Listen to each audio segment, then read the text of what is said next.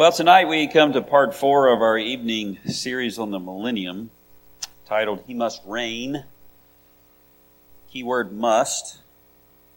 I guess other keyword is reign. It's about the biblical understanding of premillennialism, and this is a multi-part series that will draw an ever-increasing focus on the last days, just as in the Bible, what starts kind of fuzzy, for lack of a better word, becomes clearer and clearer and clearer until it comes into crystal focus at the end of the book of Revelation. What do I mean by that? In the garden, there's this seed of a woman that's going to crush the head of a serpent. It's going to undo what took place in the fall, God's original plan. His reign, starting in the garden, going all over the earth, has been turned upside down. And so God makes this promise, which you wouldn't say it's a veiled promise, but it's not as much detail as you want. You say, what seed, what woman, how's all of this going to happen? And then the Old Testament just marches forward from there, and things become clearer and clearer as you move along. And that's intentional, because the Bible is progressive in Revelation. Particularly how that points to the coming earthly kingdom of our Lord. And the last days is a term that's used, and it's not a particular day. We know that because we say days plural. But it's really this period of time that we're living in right now. So we have Revelation behind us, and I don't mean Revelation as a book. Revelation from God that's already taken place. We've got revelation that we've been given, which has future prophetic things that are taking place. And we're right here in the middle, in between the comings of Jesus. Christ has come as He promised in the Old Testament. He's accomplished His sacrificial work. He's risen and ascended, and He is building His church. He's gathering His elect. And predominantly, He is doing that during a period where God is graciously calling Gentiles to salvation. Right now, the majority of the church is made up of Gentiles, and including these Gentiles in the people of God. And He's chastising the nation of Israel during this period of time for her unbelief and rejection of the Messiah. But this inclusion of the Gentiles and the temporary rejection by Israel will in no way prohibit the future promised kingdom from coming to the earth. It's still promised when these last days are completed. At the end of these days, the Jewish nation will repent.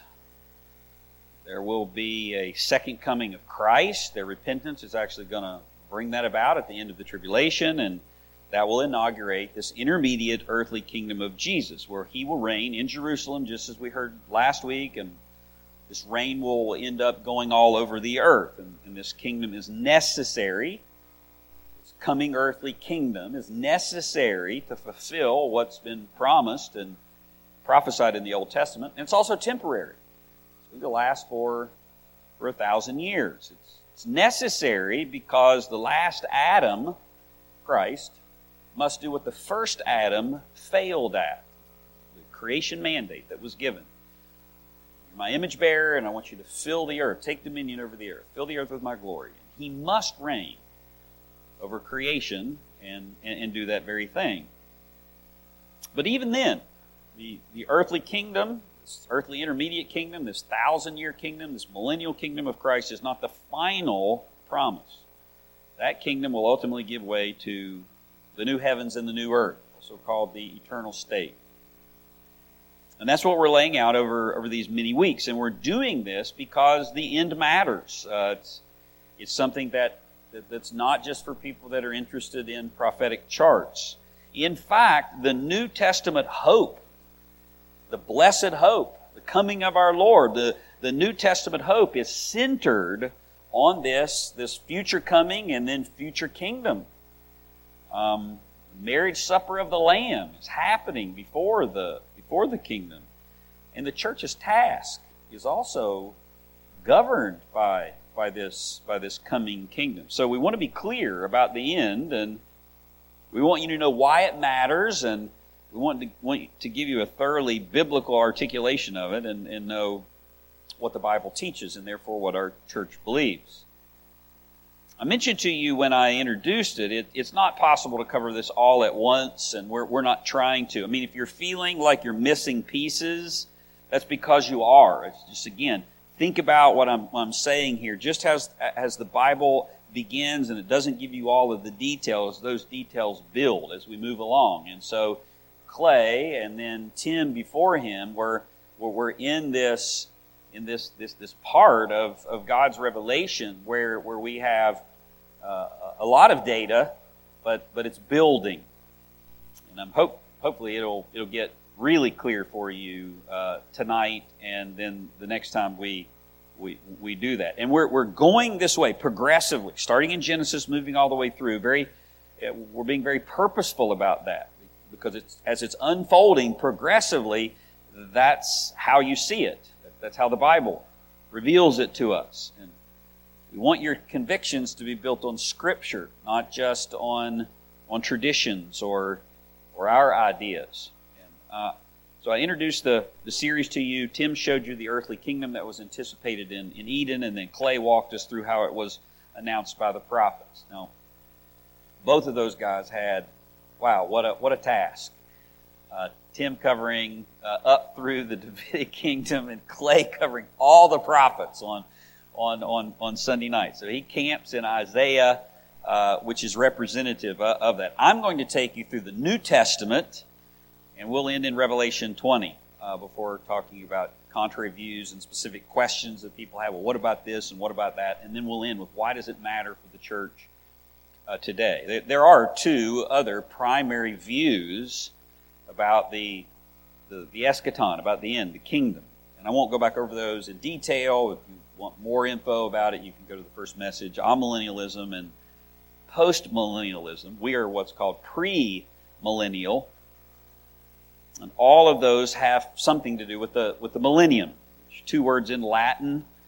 First one meaning 1,000, and the second one meaning years. So hence the 1,000-year reign of Christ. And if you listen, amillennial, postmillennial, premillennial, they all have prefixes in front of this 1,000-year reign, indicating generally what they conclude, what each position concludes about the timing and the nature of the kingdom of our Lord. Amillennial, meaning no 1,000-year kingdom, basically spiritualizes the Old Testament, and the New Testament promises about the kingdom. It says the New Testament church has replaced Israel, and all the promises that God made to Israel in the Old Testament are now being fulfilled in the church, and God has no future for ethnic Israel other than those things, other than what's happening right now in the church. There's no kingdom in a literal sense coming to the earth, and that position has many problems, but particularly I think it obscures God's promises and purposes for Israel, promises in the Old Testament. The other view is postmillennial,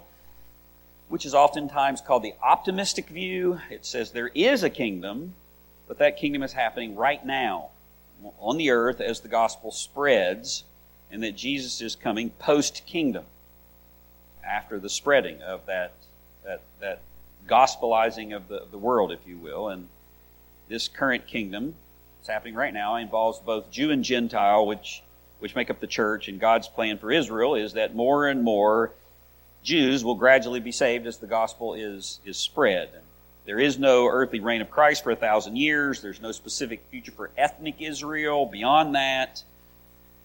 And then general resurrection and general judgment that gives way to the eternal state. And while that view, I would say, is better than amillennialism, but I think it obscures both Israel and the church and overlooks the necessity of Christ's reign in the way that the Old Testament promises. And both of those, as we said, are made up of brothers. They just need their eschatological eyeglasses changed a little bit. Postmillennialists are too nearsighted. They can't see things far off in detail. With just a little hermeneutical prescription change, they all need a few tweaks. They can see God's end more clearly. The amillennialist needs LASIK surgery, okay? There's no fixing allegory with eyeglasses. And the preterist needs a cornea transplant. I mean, That's a whole other thing we aren't even talking about.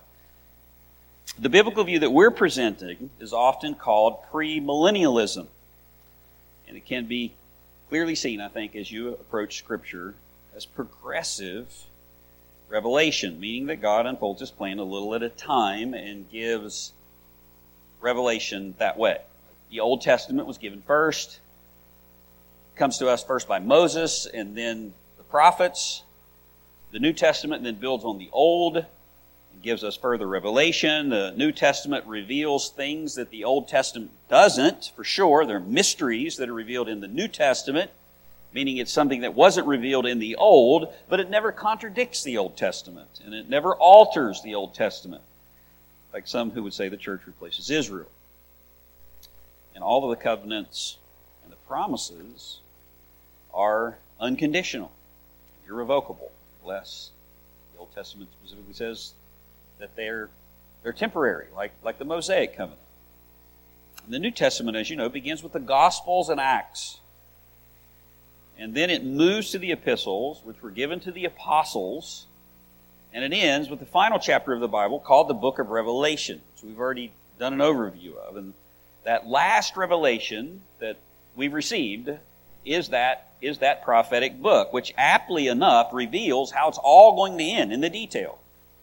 It gets very clear and at the end, which is why, again, we're going through the Bible in that order to help you see it clearly. And tonight we're going to focus on the New Testament. And let me remind you just quickly what we've seen so far. What are we building on in the New Testament? Well, what began in Genesis, Tim traced us through the kingdom of David, Solomon, the unified kingdom, showing how the earthly reign of God was anticipated in Eden. In fact, that was one of the reasons, or the reason for creation. That's why God made us image bearers, and it's the task that He gave to us on the earth. Mankind was made in God's image with the mandate to take dominion and expand God's reign over all the earth. And He was to expand the boundaries of the garden, and which He not only failed to do, but in the fall, Adam attempted to establish his own reign and became God's enemy. And then Tim showed us how God, in His gracious mercy, reconciled Adam and Eve to Himself and promised a rescue operation through that seed that would come. The rest of the Old Testament is a description of how that plan is unfolding. If you can begin to see that biblical timeline, it will help you. As the Old Testament gives more and more detail being revealed, showing how God is going to do that. He chose a man, Abraham, made him a promise that from him would come a nation and kings, and that pointed to one specific king who would reign one day. That was a nation that turned into a nation, and then a kingdom of David and Solomon, which ended Solomon's reign with Israel as a nation in the land, subdued, with blessing, and all of the world looking to Solomon, or most of the world, you could say. And that, you think, well, maybe it's here. Just like the days of Noah. You think maybe it's here. God starts over with Noah. What follows is catastrophe again, which leads to Israel's failing and being exiled from the land. And then Clay traced the plan in exile through the rest of the Old Testament, showed how this future kingdom was announced by the prophets in very concrete and specific ways that must be fulfilled. And so between the two of them, we saw the Old Testament teaches that God made unilateral, unconditional promises and covenants to Israel, about Israel. He promised a great nation, a land with defined boundaries, blessing to the world, salvation, the Messiah, and the glorious earthly kingdom in which the Messiah would rule in Jerusalem. And the prophets in particular announced a coming kingdom where Israel would be the center of the world. And the Messiah's throne would be in Jerusalem. And He would rule the entire world with wisdom and knowledge, would permeate all the earth, and righteousness and peace would be the norm. That's what was promised. And that's what was anticipated whenever Jesus arrived. I mean, one of the things that really helped make this thing clear for me was thinking about what does Revelation say, and then how does it unfold? And in this case, What was anticipated whenever Jesus arrived? I think the question that you have to ask as you approach the New Testament was, we heard what Moses said, we heard what the prophets were anticipating or announcing. So when Jesus came, did he change anything? I mean, if this earthly kingdom with a future perfect king reigning in Jerusalem with all of those specific promises about peace and the government will be on his shoulders and these types of things, if that's what Holy Scripture says in the Old Testament, and that was the clear understanding of even Jewish people whenever Jesus arrived, they were expecting an earthly kingdom, then did the coming of the Messiah give any new revelation that changed or altered that in some way? That's a legitimate question. I mean, postmillennialists argue that the Jewish people got their eschatology wrong. And in some ways, we would agree with that. But Kenneth Gentry, in his book about the kingdom, said this: Israel's misunderstanding of eschatology eventually destroyed her by leading her to reject the Messiah and the coming of the kingdom of heaven. Likewise, false eschatology or false eschatological speculation is destroying the church today by leading her to neglect her Christian calling. This man, postmillennialist, bases that largely on New Testament revelation. So if something changed in the New Testament, then we would want to see that. We would also have a whole other set of problems that you'd have to deal with that we don't have time to go into. Like, how does God say one thing in the Old Testament that so definitively and then change that in the New Testament? How does he make such specific promises about land and thrones and people and boundaries and on the earth in the Old Testament and then alter that in the New? Because the Old Testament is very explicit about these things. What I want to show you tonight is not only was that earthly kingdom anticipated by the Jewish people when Jesus came, but that's exactly what Jesus himself affirms. It's exactly what he told his apostles to expect and what they actually did expect. In fact, the ascension is what they're expecting. And it's what they wrote about in the epistles. And that's exactly what Revelation gives explicit detail about. So I'm going to show you over the next two sermons that there is no future revelation that changed the plan. There was nothing in the sense of spiritualizing it or in the sense of saying the kingdom is now. It's an aspect of it now, but not the full fulfillment of the kingdom. Or something that's completely different from what everyone thought. I'm going to show you in the New Testament, the writers did nothing but carry on the promises that God made about a literal earthly kingdom that Israel's party to and that Jesus has come to reign in. It's a lot to cover. So here's where we're going to start. Open, if you would, to Matthew chapter 3. Matthew chapter 3. I think you start in the beginning of the New Testament. What did the Jewish people expect about the kingdom, and what did Jesus teach, or did he alter anything about that kingdom? Surely tweak some things, but what did he tweak? You go a lot of places about the coming of Christ, Christmas story, but there's really nothing of any argument there. I think the first place that you would go is the earthly ministry of the king, which begins with John the Baptist, first prophetic witness. And again, it's our task to look at the Gospels and the epistles and see if there's any revelation that tells us that God's changed his plan or added to it or further clarified it or explained it in such a way. Again, we're building. So when we get to Revelation, we'll talk about that again. But right now we're just looking at the Gospels and Acts, and then we'll look at the epistles. I mean, surely, if God was simply spiritualizing what he said in the Old Testament, or if the Jews of Jesus' day had gotten the kingdom wrong, the future kingdom, or that there was future revelation that was going to tell us that the church had replaced Israel's promises, or that those promises are now fulfilled completely in the church, then Jesus would be the one to change that. Jesus would be the one to make that clear. We're going to look at the Gospels up to the Ascension and see if we can find such a change. I don't mean in obscure passages where you play dot to dot. I mean explicit. Because if there was something that significant that will alter all of the Old Testament, or bring such a significant change to what the kingdom looks like in progressive revelation, then there would be major revelation about that. It should be in the New Testament, because there's nothing else coming. We're not Mormons. God was going to say, I'm not doing an earthly kingdom after all in the land, and I'm not giving a kingdom to Israel. I'm not going to reign over the earth like I told you in the Old Testament. There's a mystery that I'm going to reveal to you now. Then surely that wouldn't just be allusions to that, but major specific revelation. The prophetic literature that's coming would make that even plainer. Revelation, which is the capstone, would make all of that even more specific.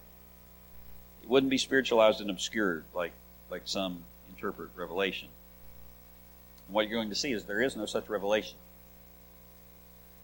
You can find passages that can be interpreted in illusional ways if you approach them, I think, from a preconceived conclusion.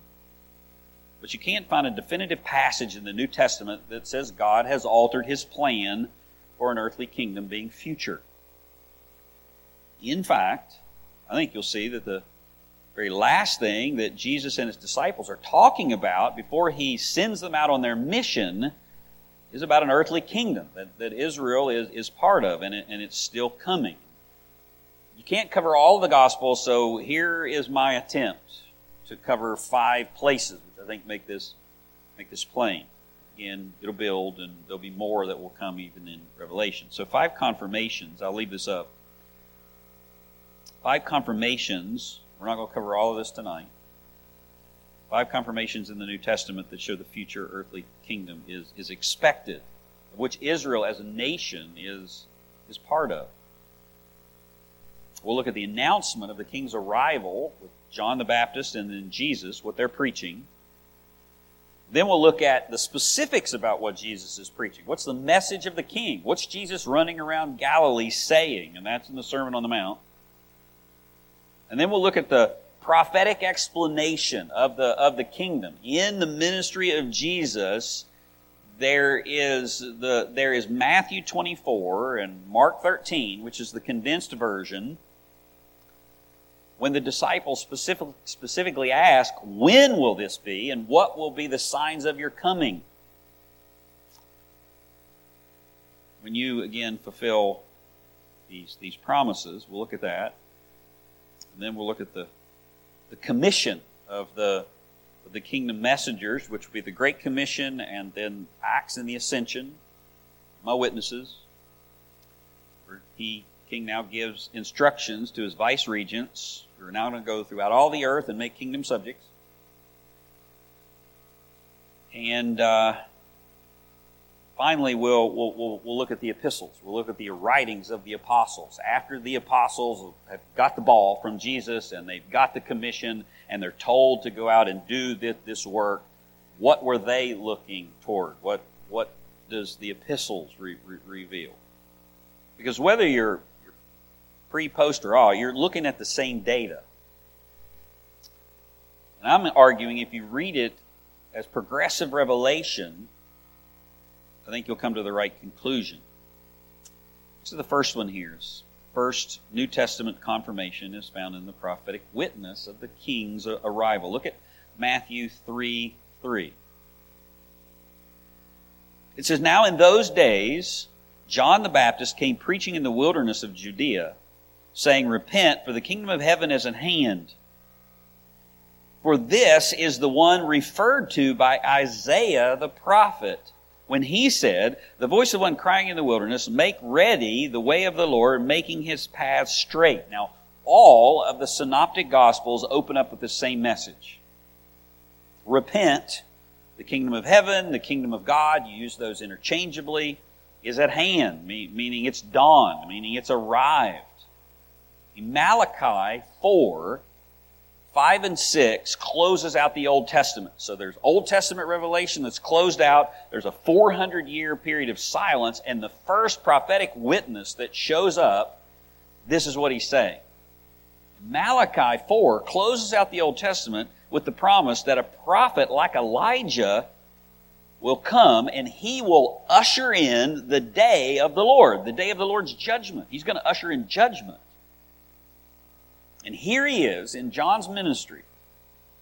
And so the first prophetic voice in 400 years comes, and what does it say? It says, repent, the kingdom of God, meaning God's reign, has arrived.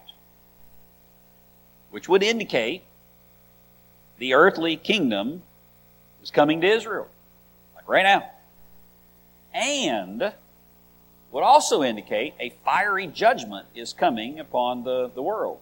Judgment and then the kingdom in that order.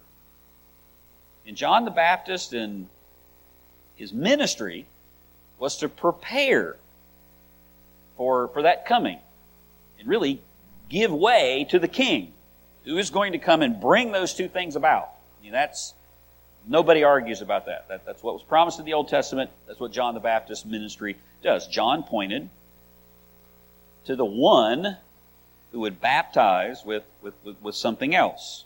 Look at verses 11 and 12 of Matthew 3. John, he's preaching this message. The time has come for the kingdom and judgment. He says, as for me, I baptize you with water for repentance, but he who is coming after me is mightier than I, and I am not fit to remove his sandals. He will baptize you with the Holy Spirit and fire. His winnowing fork is in his hand, and he will thoroughly clear the threshing floor, and he will gather his wheat into his barn, and he will burn up the chaff in unquenchable fire. I mean, that's all day of the Lord, judgment language, kingdom language. There are three types of baptisms mentioned here. There's John's baptism of repentance with water, which was to prepare them for the one who would do this, and then there's the two that Jesus will bring. There's the baptism with the Holy Spirit, which signifies regeneration and empowerment of believers. Come back to that whenever we get to Acts 1. And then there's a baptism of fire that Jesus is also bringing, which is represents the judgment, which is coming in the future. And you can see that clarified in verse 12. His winnowing fork in his hand. I mean, that's all judgment language. So that's how God opens the New Testament. That's the New Testament prophetic voice. The promised king has arrived, and he will create kingdom subjects and empower them for their work, and he's going to judge those who reject his rule. It's the first two. You see the New Testament unfold are taking place. But this earthly kingdom and final judgment hasn't happened yet. My point is, it's still expected. It's still expected here. Nothing's changed that. Nothing's changed anything from the Old Testament with this opening prophetic voice. And then Jesus steps forward in the baptism as a substitute. And God accepts him, and the Spirit anoints him for this work. The king's here.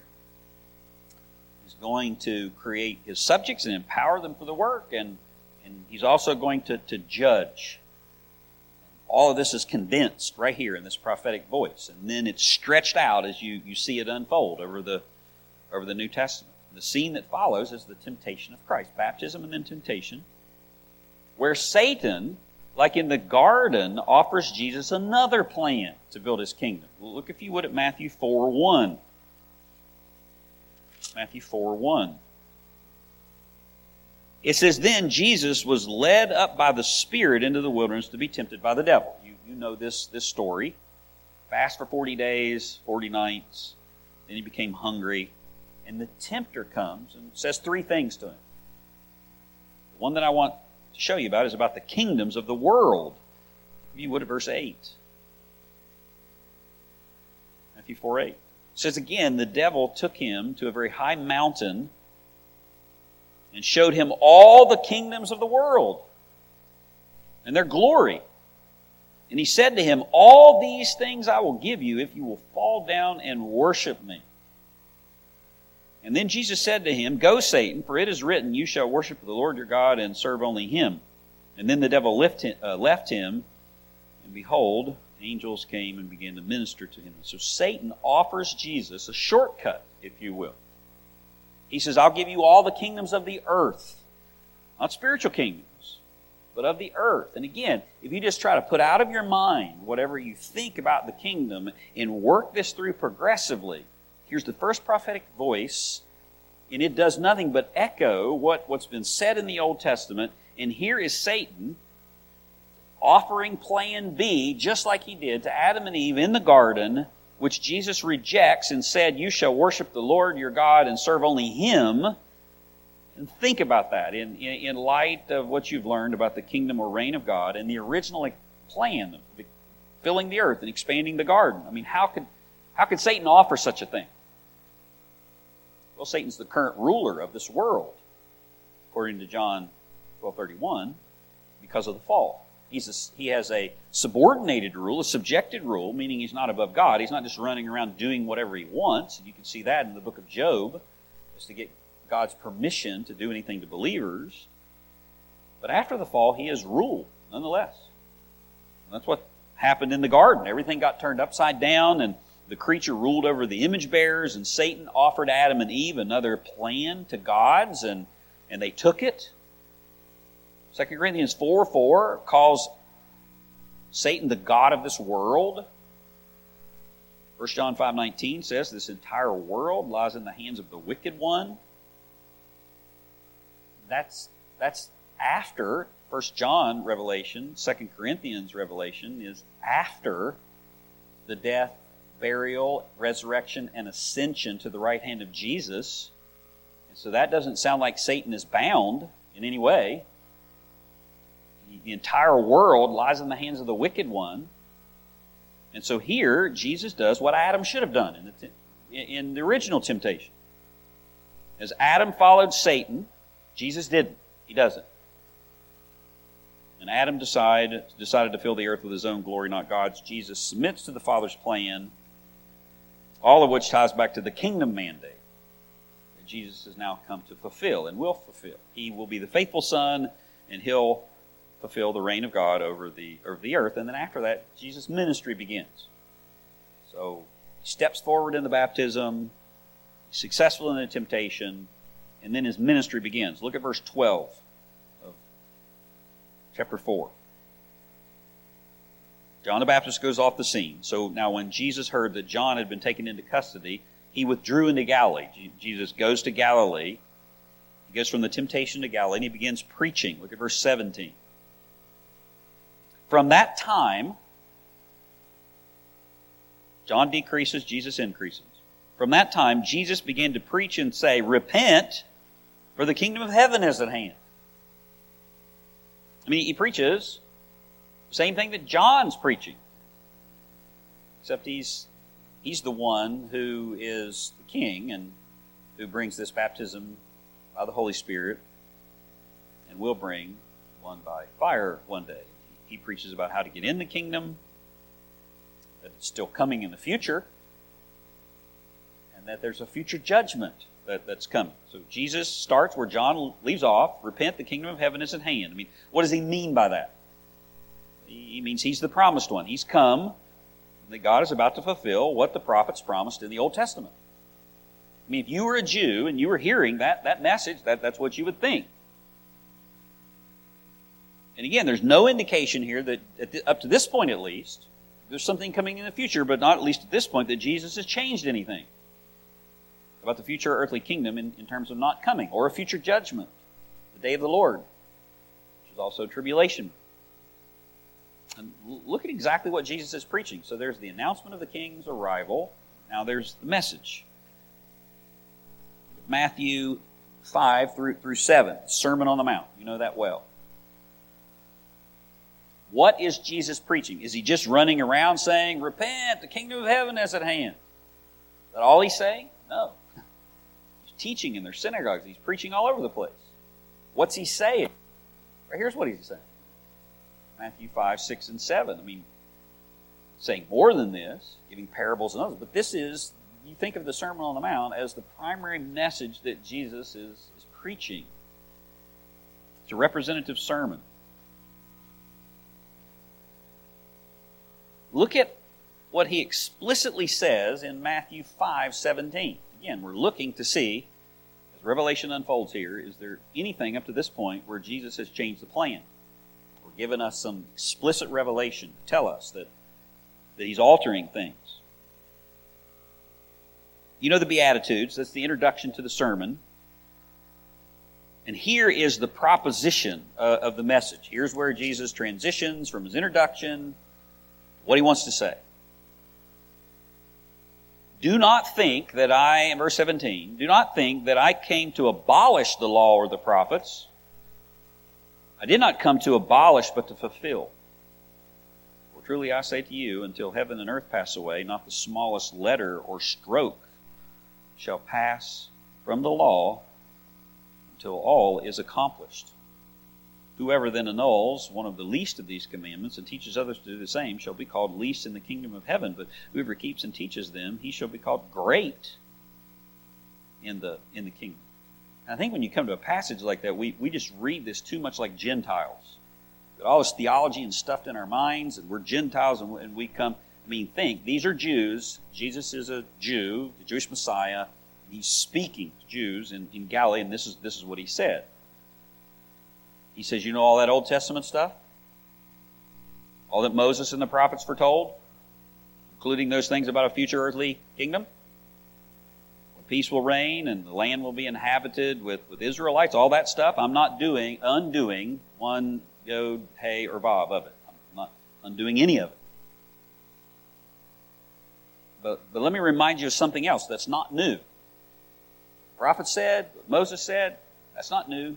I'm not undoing any of it. This is something else that's not new. Something that you do have messed up. Look at verse 20.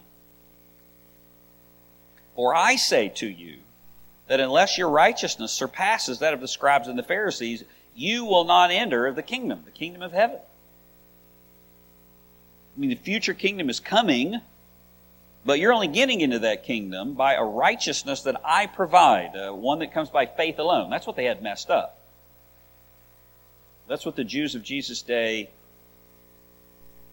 had upside down, not the nature of the kingdom.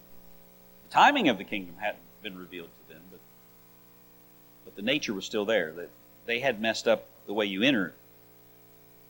And of course, they didn't have the New Testament revelation about the timing, the gap, and all that being future. So the earthly kingdom is not now. Now is the day of salvation. Now is the time the king has come to make a way to reconcile the kingdom subjects, and even the sermon ends with that. Matthew 7:21, by saying a future kingdom is coming. It's a passage that you know. It's probably, at least it did me, calls me to shudder. Look at 7:21. This is still part of the Sermon on the Mount. Jesus is now, he goes through the law you have heard, but I say unto you, it's not just external, it's internal. The practice of the law in chapter 6. Don't practice your righteousness before others. Don't pray outside. Pray where only the Father can see. And now he comes to the invitation, drawing the net, if you will. In 7:21, he says, not everyone who says to me, Lord, Lord, will enter the kingdom of heaven, but he who does the will of my Father who is in heaven will enter. Many will say to me on that day, Lord, Lord, did we not prophesy in your name, and in your name cast out demons, and in your name perform many miracles? Then he will say, on what day? On the day of the future kingdom. The kingdom comes. Not everyone who says to me, Lord, Lord, will enter the kingdom of heaven. Many will say to me on that day, meaning it's a future day. And then, in the future, I will declare to them, I never knew you. Depart from me, you who practice lawlessness. And you could say, well, he's just talking about the eternal state there. Then show me a passage where Jesus undoes that up to this point. All the Old Testament revelations and earthly promises. Because I don't see any, at least up to this point. So if you're going to reinterpret that, then give me the revelation that gives me the ability to do that.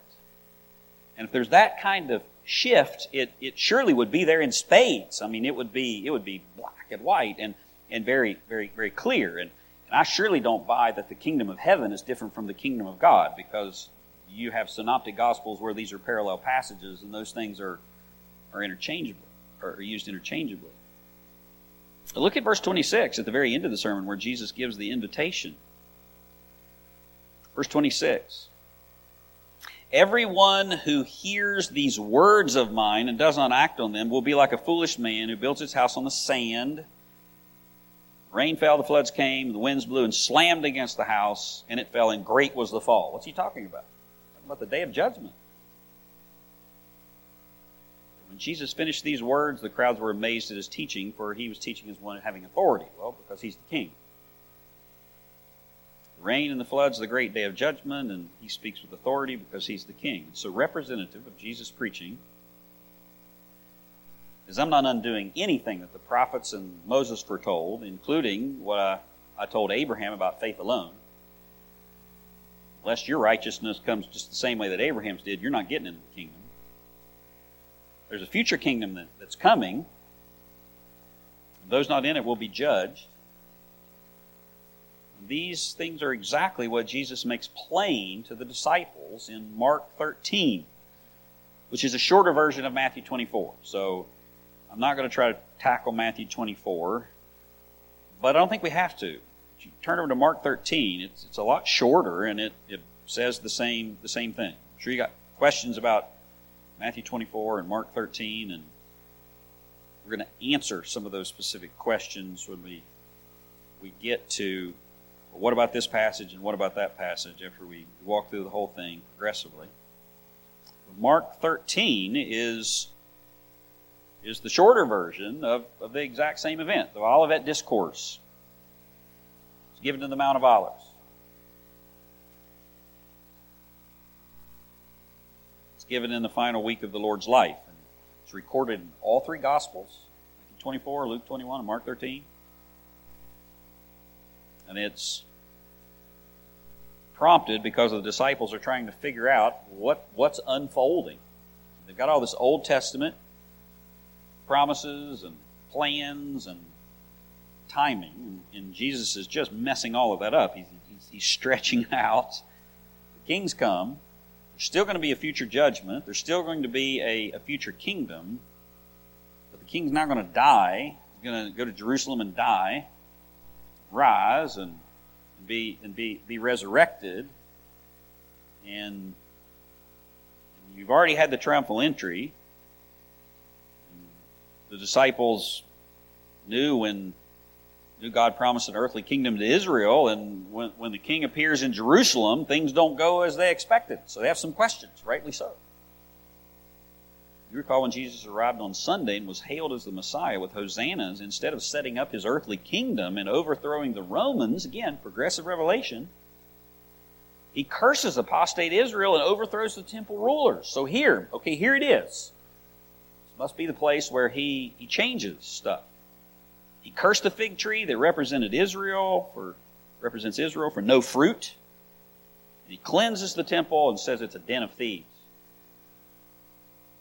And then instead of taking his seat in the temple, he declares now the temple's going to be torn down and not one stone is going to be left from it, sitting on top of each other. You can go to Israel today and still see the stones that were torn down in 70 A.D. Is that what he's talking about here? Just that? Yeah, I think this was a quite shocking moment for the disciples, the triumphal entry.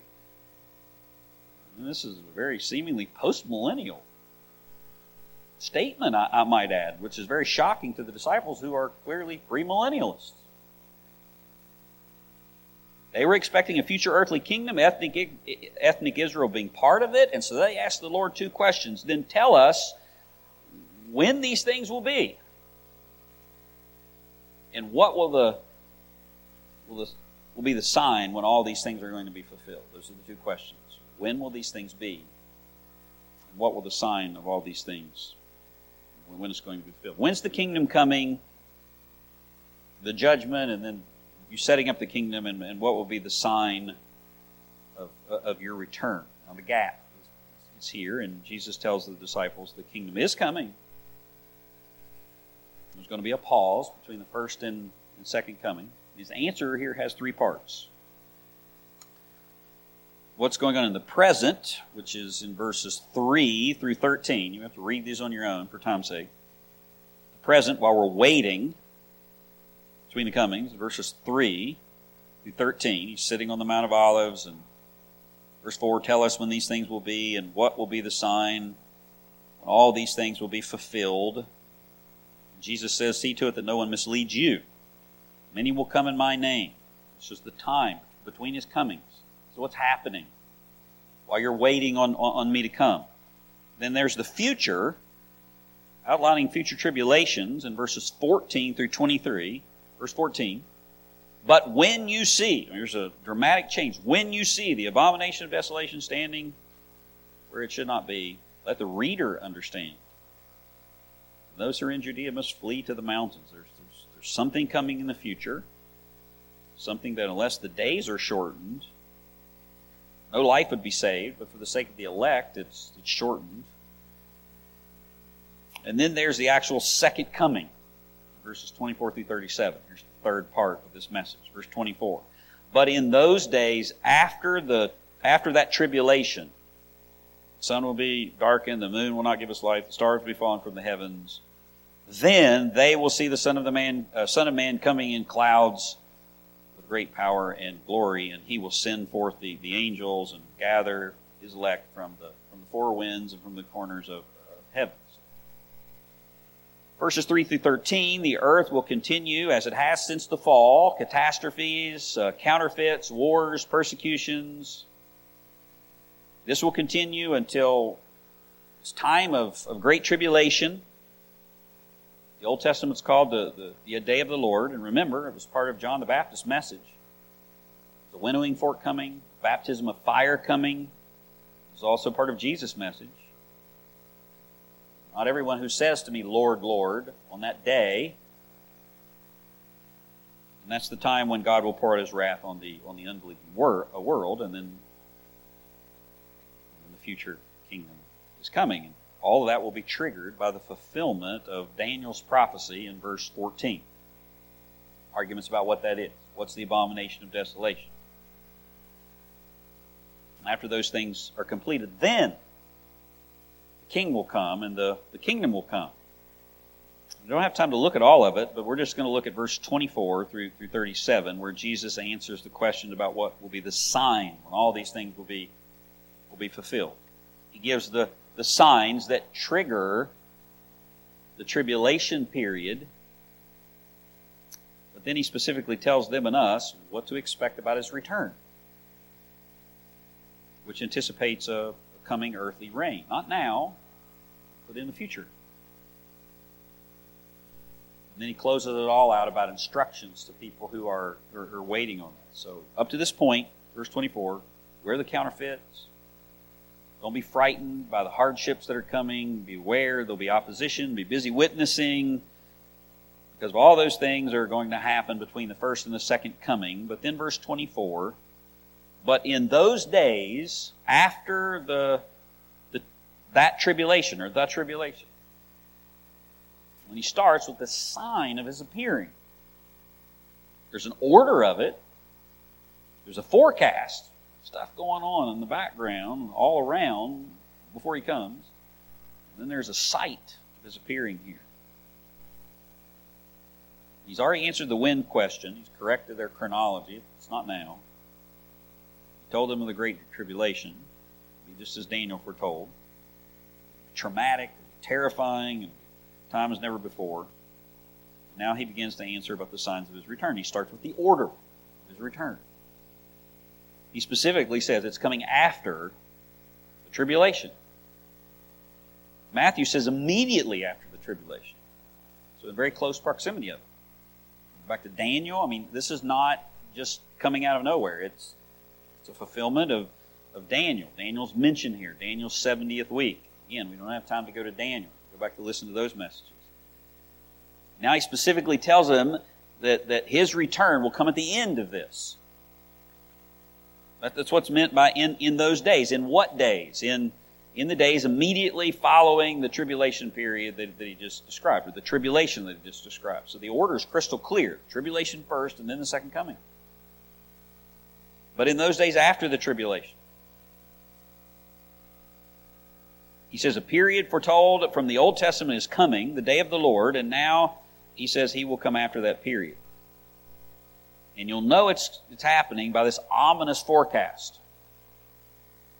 Verse 24, the sun will be darkened, the moon will not give its light, the stars will be falling from the heavens, the powers that are in the heavens will be shaken, and all of this is language just borrowed from the Old Testament. The sun will be darkened is Joel 2 and 3.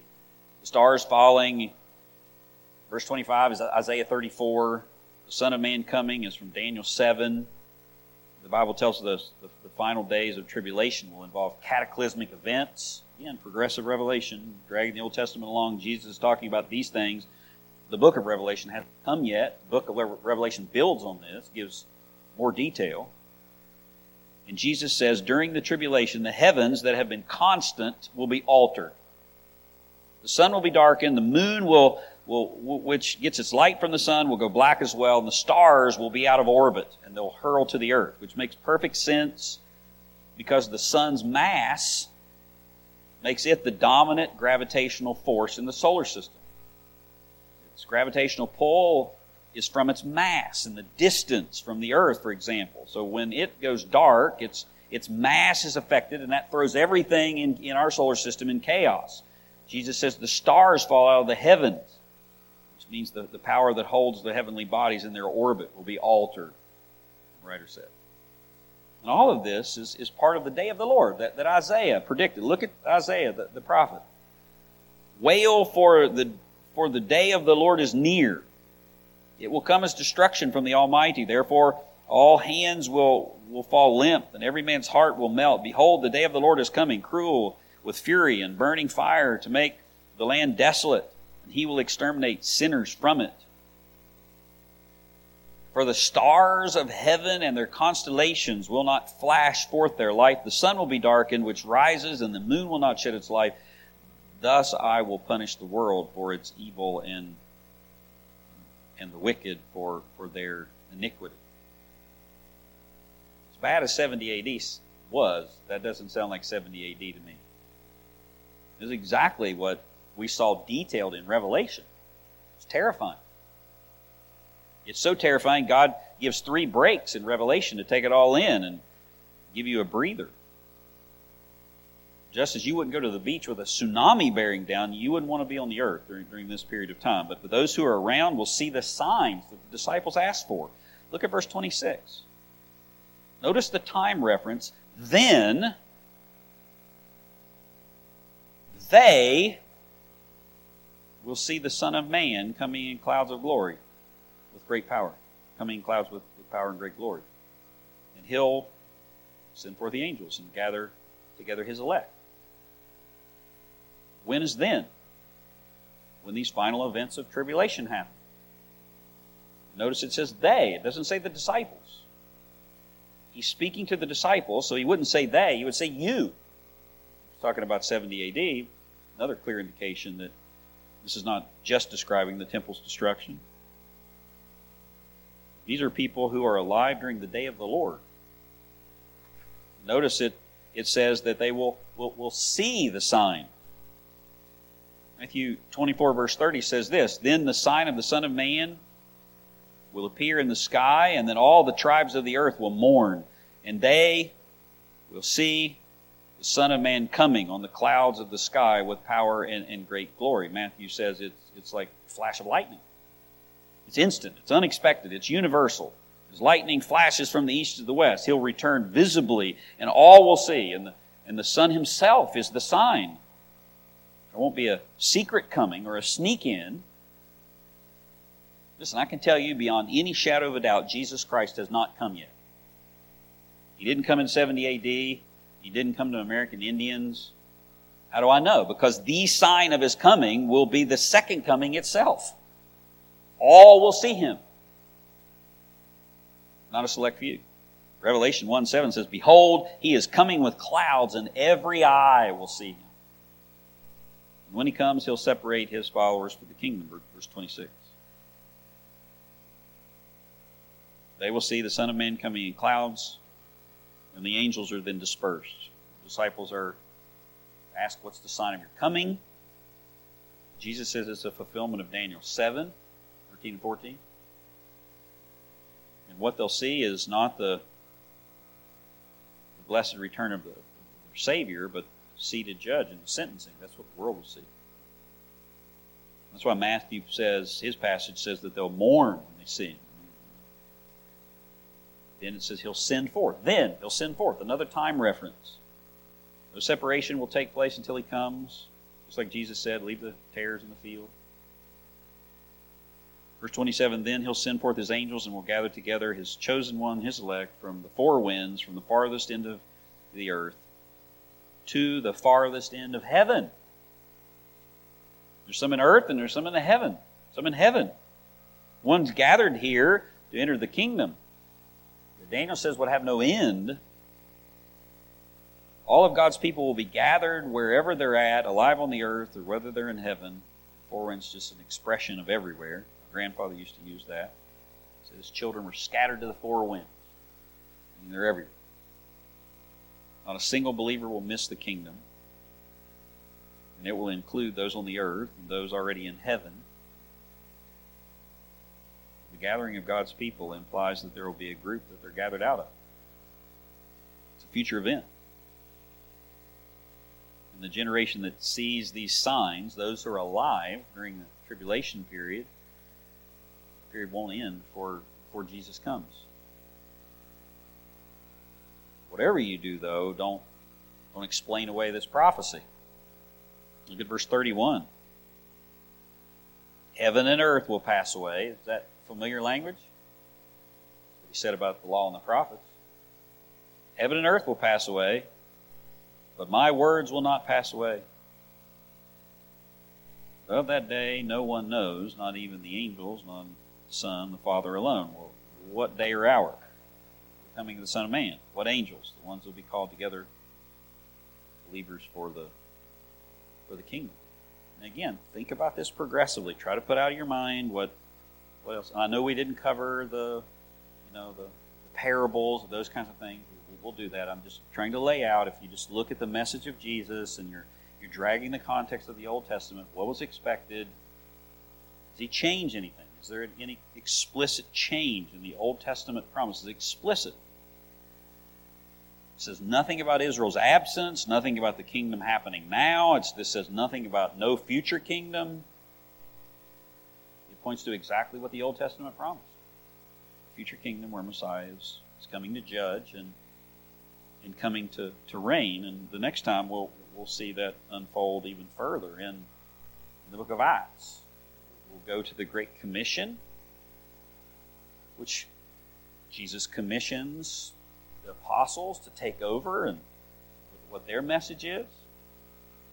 And we'll look at Acts chapter 1, where Jesus literally hands off the ball, and it says he spends about 5 weeks with them, teaching them about the kingdom of God. And their only question, about 5 weeks, about the kingdom of God, everything around their task, their only question is now the time when you're going to restore the kingdom of Israel? Is it coming now? They're still expecting an earthly future kingdom that Israel is part of, even after they get the commission. And then after that, we'll look at the epistles and say, well, maybe after the apostles got the ball, there was future revelation that came to the apostles. Did they get anything new? And we'll look at that. We'll look at Romans 9 through 11 and some other passages there, and then Clay will bring us home with Revelation 20. Years ago, John MacArthur was very helpful, trying to force me to go through this process, the same process. where I got it from. Just walk through in progressive revelation and look and see what's being said. Not the sermon tonight, but just this idea of progressive revelation. I'm trying to force myself to ask these questions and not import any outside ideas. And hopefully, when you get to the end, you'll be convinced and see it if you're not already. And if you are, you'll be encouraged and strengthened. So, let me pray, and then I'm going to go eat some pizza. Heavenly Father, we love you. Thank you for your word. Thank you for the clarity of it. Thank you for the questions that it brings up. Thank you that we can look to it. Even if all of our questions aren't answered, that's our authority. Every person in this building tonight believes that. I'm so thankful of that.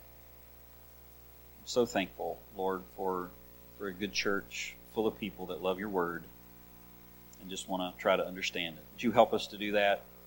Help us to be good teachers, make things plain and clear, and learn even ourselves. Love you. Dismiss us now with your blessing in Jesus' name. Amen.